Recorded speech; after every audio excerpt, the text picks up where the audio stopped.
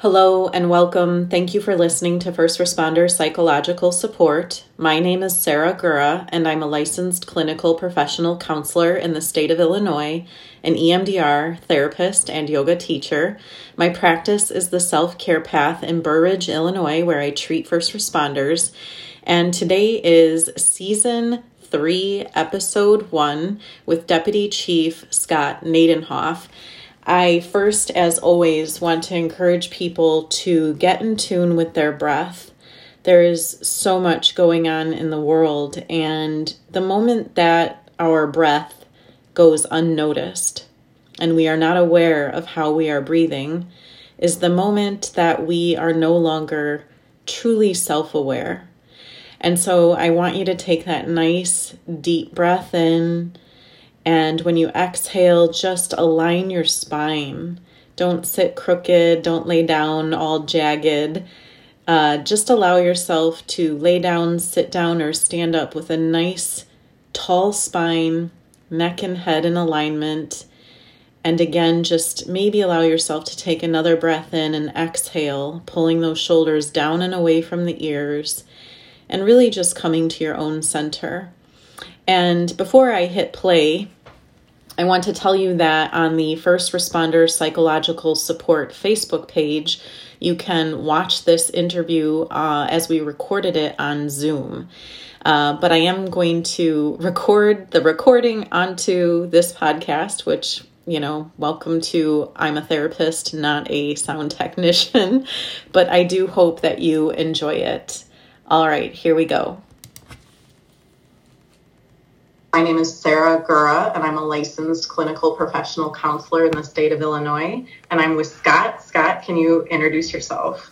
Hi, guys. My name is Scott Nadenhoff. I'm the Deputy Chief of Support Services for the Cary Police Department in far northwest Illinois in the McHenry County area. Beautiful. And I just wanted to maybe tell everybody how we met each other first. It was at a presentation, and I heard you speak. I loved what you had to say, but maybe quick your version of that.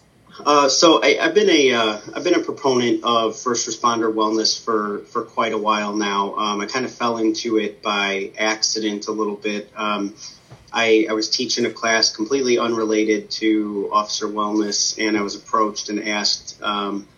Someone said, hey, you are a pretty good instructor. Would you be interested in teaching this mental health first aid class to first responders? So I ended up going through some pretty, what I would consider in-depth mental health training to be able to teach that class. And I learned a lot about the impact on first responders. And I'll be frank with you, I saw a lot of that in myself, which we'll talk about later. I saw a lot of that in myself, and especially as a boss, I thought, oh, hey, I can do better. So through that, I started presenting this mental health first aid class and started wanting to learn a little bit more about first responder wellness and how we can do better in our organizations, the things that we can do and how can we empower our people to do some things to keep themselves well.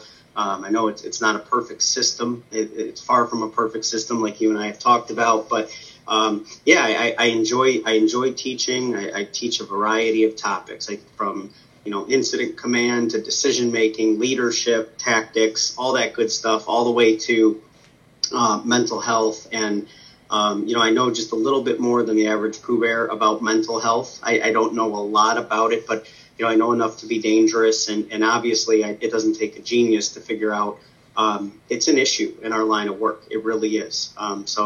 So yeah, I'm happy to be here, and hopefully I can answer some questions for you, and we'll have some fun. So speaking of the presentation, there's some things that you have said in your presentation that I loved, and I think it's of value to the community. I don't know if you want to share that slide or if you just want to speak on one of those or a few of those main points that you make in your presentation.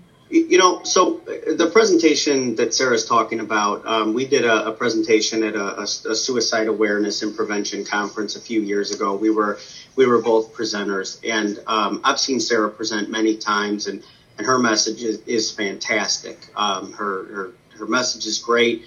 And one of the things that I talked about at this conference was the organizational factors and how first responder wellness relates to the overall health of your organization, because you're only as good as your people.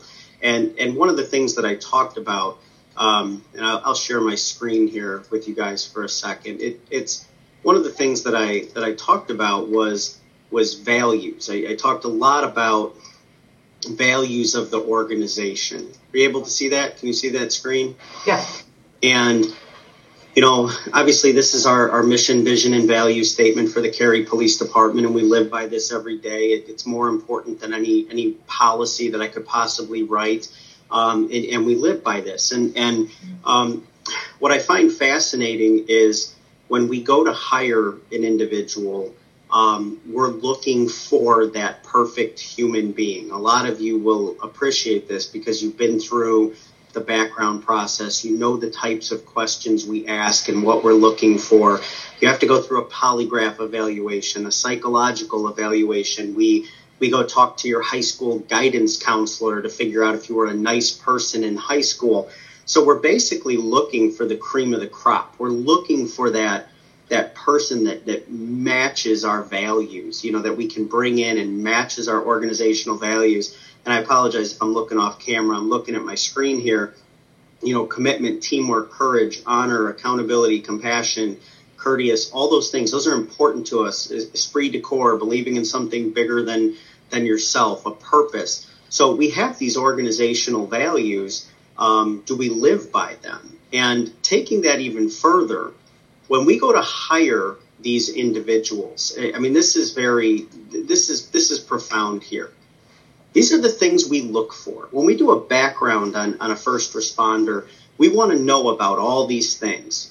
What's your family background? What are your hobbies, friends? Do you do extracurricular activities? Are you involved in your church? Do you volunteer? What's your education? All of these things that I would say make a well-rounded person. I think everybody would agree they make a well-rounded person. And we expect them to continue to do those things. We preach that to people that, hey, don't lose your identity that you had before you became a first responder. Continue to do those things. But what happens is we get them, we bring them in, and their commitment to work goes through the roof because they're the least senior people in your agency, especially as new people. They work the worst shifts. So they're getting ordered in to work overtime. And what you see is everything that they did that made them an appealing candidate to us takes a backseat to work. Everything takes a backseat to work, and the commitment to work goes through the roof. And we basically, what we do is we take this person, and you'll see this quote here from Dr. Kevin Gilmartin. If you haven't read his book, Emotional Survival for Law Enforcement, highly, highly recommend it. Great book. I've seen him speak several times, and he makes this point, and it's so profound. We take good, well-rounded people with great values, very well-rounded, and we turn them into cops. We turn them into first responders. We mash them into our culture at our agency, and then they're not healthy people, and then our cultures become unhealthy, and we wonder why.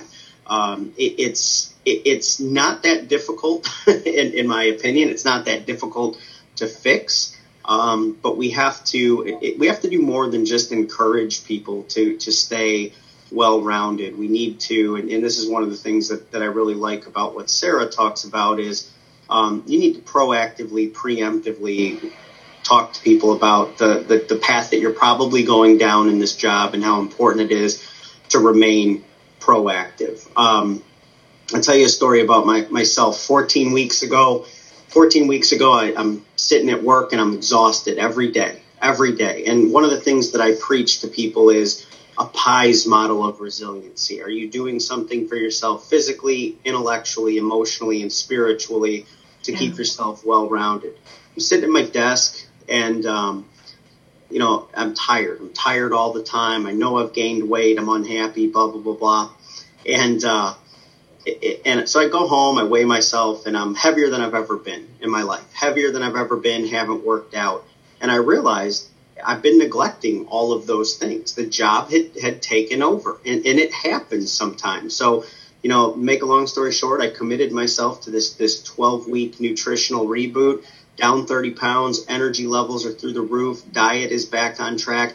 But I'll be honest with you, I had to hit bottom to realize, Scott, this is not good for you. This is not who you are. This is not the father you want to be, the husband you want to be, all those things. I had to hit bottom to realize it. So we all go through those ebbs and flows, but, do you have a culture that catches that encourages people to be healthy, be whole? Very, very important to have that in place. I love that you mentioned the many parts of the human. And I feel like I am constantly reminding first responders that you are human first. You have to promote yourself to human status. This isn't a demotion. This isn't vulnerability. It is not weakness. And so I kind of was hoping that you could also speak about the human and what does your department do to help the human that's working? Yeah. We're not perfect. Okay. We are my agency. We are far from perfect. The chief, my boss, so the chief and then the other deputy chief and I, we really make it a point to treat people like people, not just look at your employees as a number, as a person in a squad car. That's first and foremost. I mean, from top down, recognize that besides being a police officer, these people are brothers, sisters, husbands, wives, fathers, mothers. They all have things going on outside of work. If there's any police officers or firefighters out there that make more money than you know what to do with, let me know, and let me know if you're hiring, because I'd love to come work there. We all have our own issues. We all have our own health issues, money issues with kids, things going on around the house, trouble with our car. We are human beings, and you have to keep that in perspective that these are human beings coming to a job that is incredibly demanding, and your job is to deal with other people's problems. But that's just the reality. Your job is to deal with other people's problems and bring some stability to their chaos. And the reality of that is, if you're not as whole as possible in your own life, that's going to be that much more difficult for you to deal with somebody else's problems. So, we see, I have a theory. I do not believe that the police officer that comes to work for the first 10 years of their career and does a really good job, writes thorough reports, interacts with people well, is basically a model police officer at your organization. I don't believe that after 10 years that person flips a switch and says, hey, I enjoyed the first 10 years as a good employee. I'm going to try it as an asshole for the next 10. Something changed there. Something changed. Now, it could be in the personal life. It could be the professional life. It could be a combination of both. But that's a human being. That's a human being who has been through something, whatever that may be, that has changed them a little bit. And it's important that we don't view those people as, hey, that's just garbage. That's a problem. We need to get them out of our organization. What we need to be saying is, how do we help them? How do we help them get back to where they were? What doors can we open for them? And the first part of that is recognizing like, hey, that's not how I know that person. That's not how that person wants to be. Something's going on there. So, yeah, very important. We have a chaplain program here. We obviously have our EAP.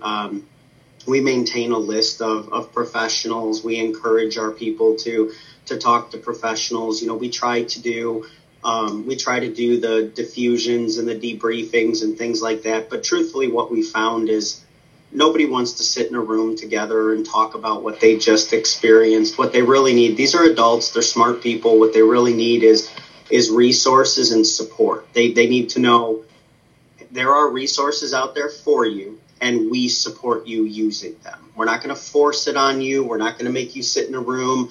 I think we've kind of evolved beyond that, if you need some time off, if you need to take some intermittent FMLA or some FMLA, or however you want to handle that, we want you to be as whole as possible when you're here, because we're going to get better product from you. You're going to be better for us. I'll tell you a story. I remember walking through roll call. This was years ago, walking through roll call, and the shift starts at 2 p.m. 2 p.m. It It was 1:55. So the cops' shift hadn't even started yet. They were just early. And the dispatcher gets the sergeant for the oncoming shift on the radio and says, we're holding a call. Well, this officer knew that call was going to be in their area, and their response was, I don't have the patience to deal with this bullshit today. Now, you could look at that and say, that guy's just a grumpy jerk, and he's just an asshole being an asshole. Or you can look at it as something's going on there. That guy's not in a frame of mind to go out and help people today and serve people and do a good job today. So, through a conversation, what we figured out was there was something pretty significant going on in that officer's life. And if they felt that they were able to take some time off, they would have. But because the shift was short, they didn't put in for the time off because they knew it would be denied. That's kind of that human side where we said, if you tell us what's going on, we are going to work with you. And what we did is we came up with a way that they were able to take some time off that they needed to handle what they had to handle. And number one, it was appreciated. Number two, we didn't put an officer out there that might get in trouble because they're already, in a bad spot to go do their job. So yeah, very good point that, we are all human beings. We are all, as I sit here talking to you right now, I'm working on a home refinance, some remodeling at my house, issues with the car, my kids' activities, and the 9,000 things that I have to do at work. And they're all battling around in my mind. So, yeah, We're all in the same spot. Do you want me to keep this up on the screen, or can I take that down? No, you can take it down. So what I wanted to, I hope I can remember everything to respond to, which is, my first thought is trauma brain. Even the first year of working with first responders for myself it's fun, it's exciting, it's new information, and there's a thrill-seeking edge to it. I can admit that. I was 27 years old, Yeah, we're pretty cool. Yeah. Yeah. Couple years into it, and I remembered feeling like I really want people to be nice to each other. I would be in the line at the grocery store and I'd be like, why don't you just be nice? I didn't say it, but these thoughts are in my head, like the world's shitty enough, And then it got into this, more emotional place where I could only hear about bad things at work and I didn't want to hear about bad things at home. And so I noticed that about myself. And of course, now I feel even more these different boundaries coming up or ways that I have to take care of myself, which are different than the first couple of years, right? Like I got to do my yoga and I have to get on my Peloton. That's the new thing. Yeah. And I have to have experiences with people where I'm expressing what I think and what I feel, not always as the listener. And sometimes that really highlights to me what trauma brain is you have to be human in order to treat it, and you have to acknowledge your needs, your wants, your preferences, and you have to see the world in its many varieties as far as its different forms. Yeah. Because if all you do is see human illness, human death, human suffering, human stupidity, property destruction, you're in trouble. Absolutely. Absolutely. Yeah. The second thing. Oh, did you want to say? I think if I can remember, the second thing that I was thinking about as far as treating someone human is that we come from a generation where, no, that's not how this works. We're not human. We are workers, and you're going to come here and you're going to be loyal and you're going to clock in, you'll clock out, and you're going to come back. And if you use sick time or FMLA or, God forbid, a mental health day, there's something wrong with you. And we're trying to transition into this culture of just because you needed a day off, it's not bad. Yeah. Just because you wanted to go to counseling, that's not bad. Ask for help. We're happy to help you. But I was wondering if you can comment on that transition. We're trying to culturally change with no policy to back it up. Yeah, we are. That's a good point. A lot of it right now depends on the agency. It depends on the leadership of the agency, the philosophy of the agency, the policy, that type of thing. When you say like policy to back it up, you look at like, do you have statutory protections? Do you have protections from the law that allow you to do those things and not fear for your job and negative job action, things like that? You have collective bargaining agreements with unions that, specify who can take time off and who can't. So, I recognize like our agency is probably a little bit unique in that we do have good ethical people at the top of the agency, that we really do look after our people. We take that kind of personal. We take it very seriously.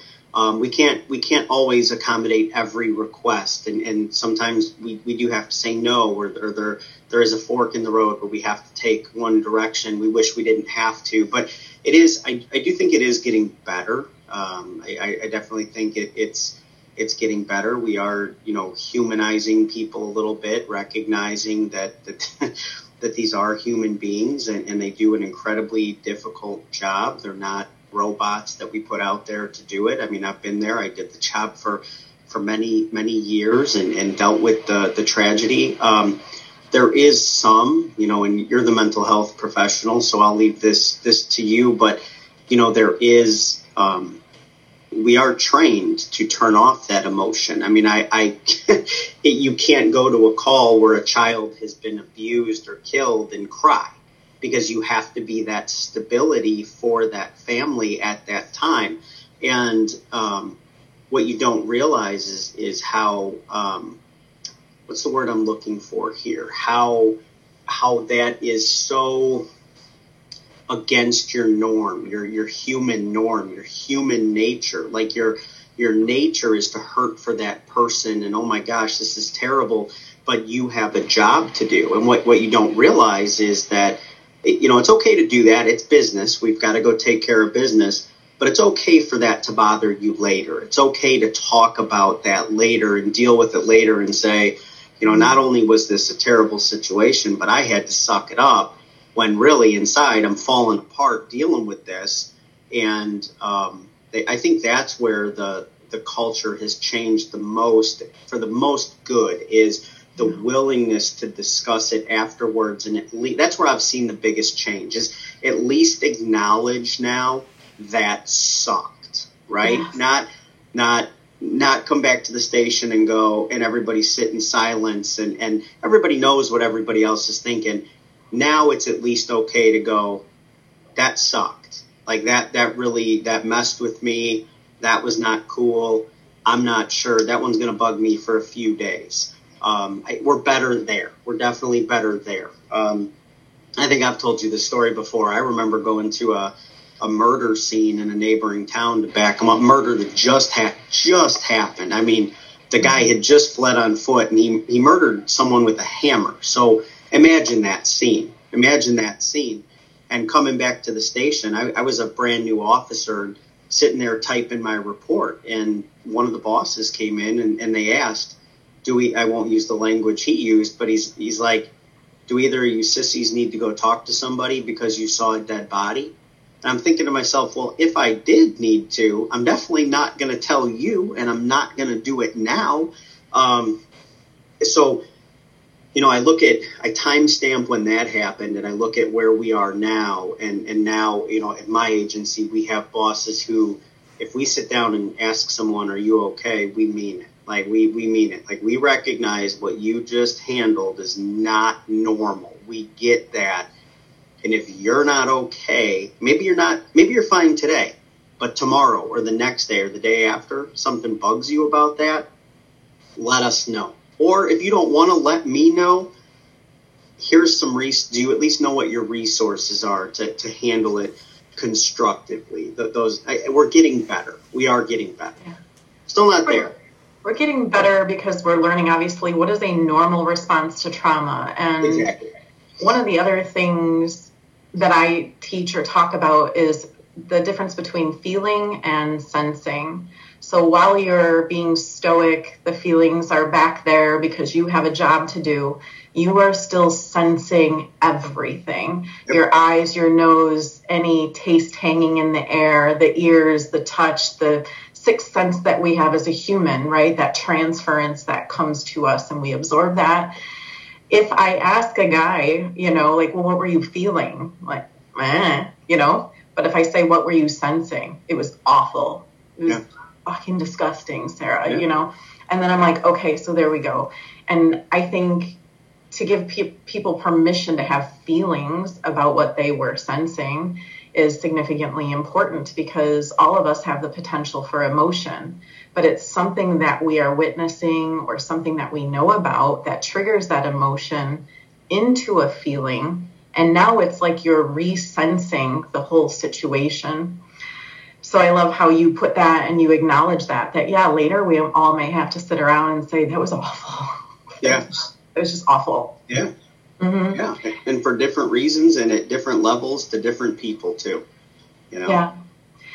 And so I also was hoping maybe you can comment. We've been through a lot, as of the date of this podcast. 2020 was difficult for many reasons that we don't need to get into that.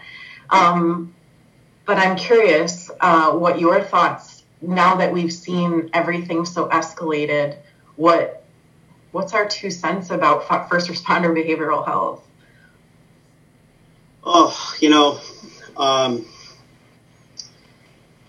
Well, like I said, I think we're getting better. I do. I think we're getting better. You and I have talked many times about the system. We've talked many times about the system, and there's no sugarcoating the workers' comp system, the way that works. There's no sugarcoating that is somewhat an adversarial process. I think it is going to take some legislation. It is going to take some, maybe court decisions. It's going to take something to kind of kick this in the butt, the right direction to where it goes. You and I were talking earlier about, if an officer falls and hurts their shoulder at work, it's a very similar process to an emotional or mental health injury, except that there's nothing physical that you can rest on, right? Evidence wise. So we rely on people like you and professionals to kind of boil it down. But, if I were to hurt my shoulder at work, I would go to a workers' comp doctor and I would have to sign a release, and they would look at my medical records to see if I've had any issues with that shoulder in the past and things like that. And with the mental health, I'll be frank with you. I think that the exposure is so great there that, we're putting these, like I said earlier, you're taking this ideal person, and you're putting them out, and just by the very nature of their job, you're exposing them to this trauma over and over and over and over again. That's eventually going to have a cumulative effect on that person. And I don't know where do you accept responsibility for that full responsibility for someone who maybe can never do the job again, or maybe needs to be off work for 2 years in a therapeutic environment to be able to come back and do the job. There are pension issues that come into play. But going back to the human side of it, I always preach this. Like, take a physical injury. I could, knock on wood, I could leave work today and get in a car accident. And for whatever reason, my injuries render me incapable of doing my job. I suffer physical injuries. I don't have 20 years on yet, right? 20 years is that magic number. 20 and 50 or 25 and 55. That's what you hear from police officers. So I don't have my 20 in yet, but I can't come back to work. I do take some comfort in knowing that I'm vested in my pension and there would be a disability benefit that I could take. Now, I would have to go get another job and I would have to do something else to support my family. But my life as a police officer would cease at that point. But my life as a human being would continue. My life as a husband, a friend, a father, a brother, a son, that would all continue. And I think it's important you keep that in perspective, because it doesn't stop with this job. It doesn't. You're so much more than this job, and it does start to consume you. It's not a good process. It's not a friendly process right now to go through, but we're getting there. We are getting there. I think, be open, be honest. Don't be afraid to say, hey, that incident affected me more than others, or I'm starting to have this issue, be open about that, and let a professional like yourself or a psychologist, psychiatrist, let them, talk to you. Be open and honest with them, and let them determine, hey, you know what, I think this is where the root of this is coming from. Maybe it's not work. Maybe it is, but at least you get healthy. At least you get some answers and you get healthy, just like you would if you were sick. Yeah, it's we're getting there. We're getting there. I think you're hitting on such an emotional reality, right? Where, a couple of times I have seen the job take someone out of the job for a psychological reason.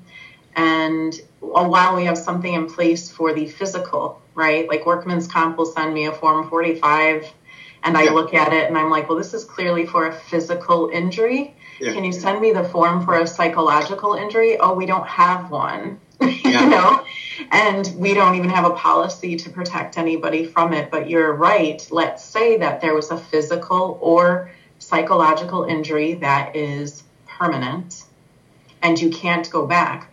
This is why it's so important to take care of the human. Yep. And our hope, of course, always is, oh man, we have a trauma here. It's PTSD or some other issue. And a lot of times it's a normal response and we can treat it. But then right now, what I see is the process of understanding these injuries sometimes exacerbates the problem. I think that's a bigger topic than you and I can get into.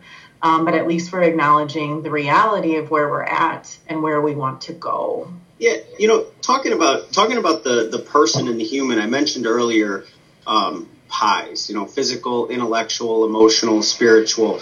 So, I talked a little bit about physically, like my journey with that over the last few months and realizing like, hey, physically, you're not where you're supposed to be. What are you doing? I mean, I was the guy that worked out 6 days a week and power lifted, and that all went by the wayside. Intellectually, I hate to break it to people, but I sometimes find this job very boring. Like everybody says, oh, it's exciting and this and that. A lot of times it's the same stuff. It's just different people. It's the same domestic, same car crashes, same this, same that.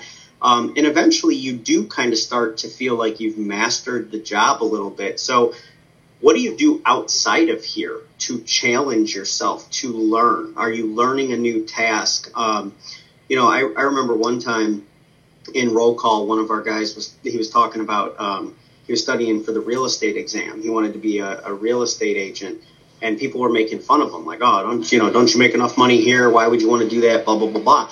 And his response was, I'm bored. I need something else to do. So I think that is also something to keep in perspective. I don't know if there's a more siloed profession on the face of the earth. And what I mean by that is all the skills that you develop, or I should say most of the skills that you develop, are specific to what we do. Now, there are some that are transferable. The accident investigators try to make a whole bunch of money in the private sector reconstructing accidents, or, a CPR instructor or this instructor might try to go make money. But to your point about having opportunities outside of this job, what have you done to prepare yourself to maybe you get 7 years into this and you say, you know what, had enough.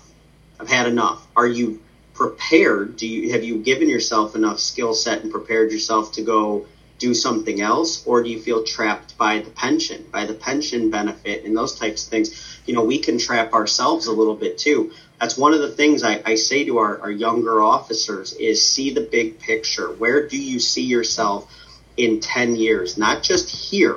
Where do you see yourself in 10 years? Could that be somewhere else? Could it be another agency? Could it be a different line of work? That's what life is about. We take these 25-year-old kids, and I'll call them kids because I'm starting to feel a little old when I see these young guys.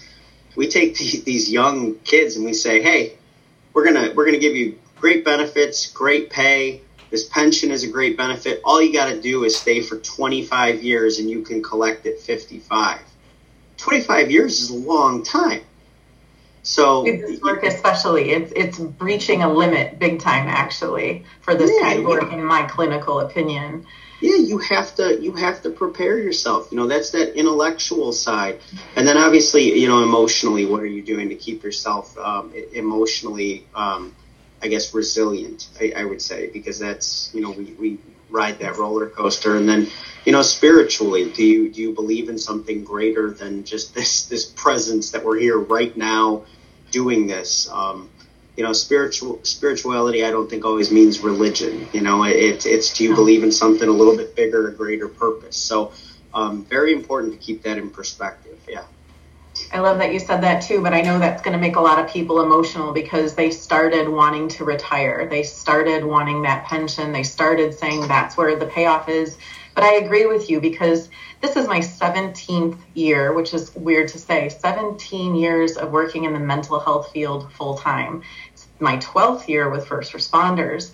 But at 17 years, I myself sometimes think about planting trees and learning how to cook finally. Like maybe I should heat my food up, So that is important, and it's such a beautiful point to make that, like, yes, we're human and life doesn't revolve around our careers the way it was sold to us.